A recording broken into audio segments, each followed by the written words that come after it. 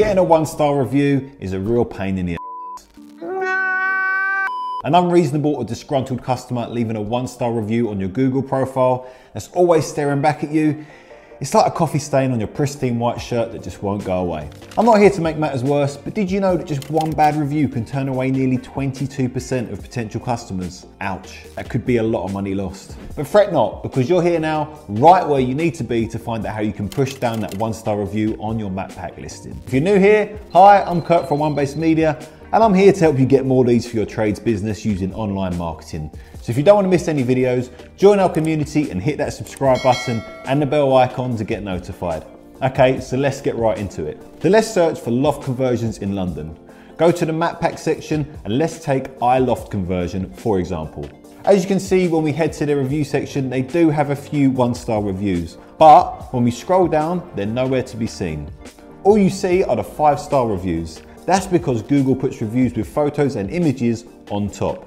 So in order to push down the 1-star reviews, all you have to do is ask your customers to post positive reviews with pictures. Just have a look. All the top 4 to 5 reviews here are with images. This is the same for other companies as well. All the top reviews have images. So even if you have a bad review, Google will push it down and prioritize the one with images. Now, whenever someone searches for your business, they will see the 5-star review instead of the 1-star one. Why does this work? Well, reviews with pictures are visually appealing, immediately grab attention, and build trust in your business as potential customers can see real people enjoying your products or services. Now, the big question is how to get your customers to leave reviews with images. Well, just ask. I can't stress this enough, but most of the time, just asking your customers to leave a review on your profile and include a photo does the trick. You can even encourage them by offering them some offer or discounts if they leave a review. That also works a charm. Thank you for watching until the end. I hope you got a lot out of the video. So our goal here is to help you generate the best quality leads so you can fill out your diary with more customers and grow your business. And that's it from me.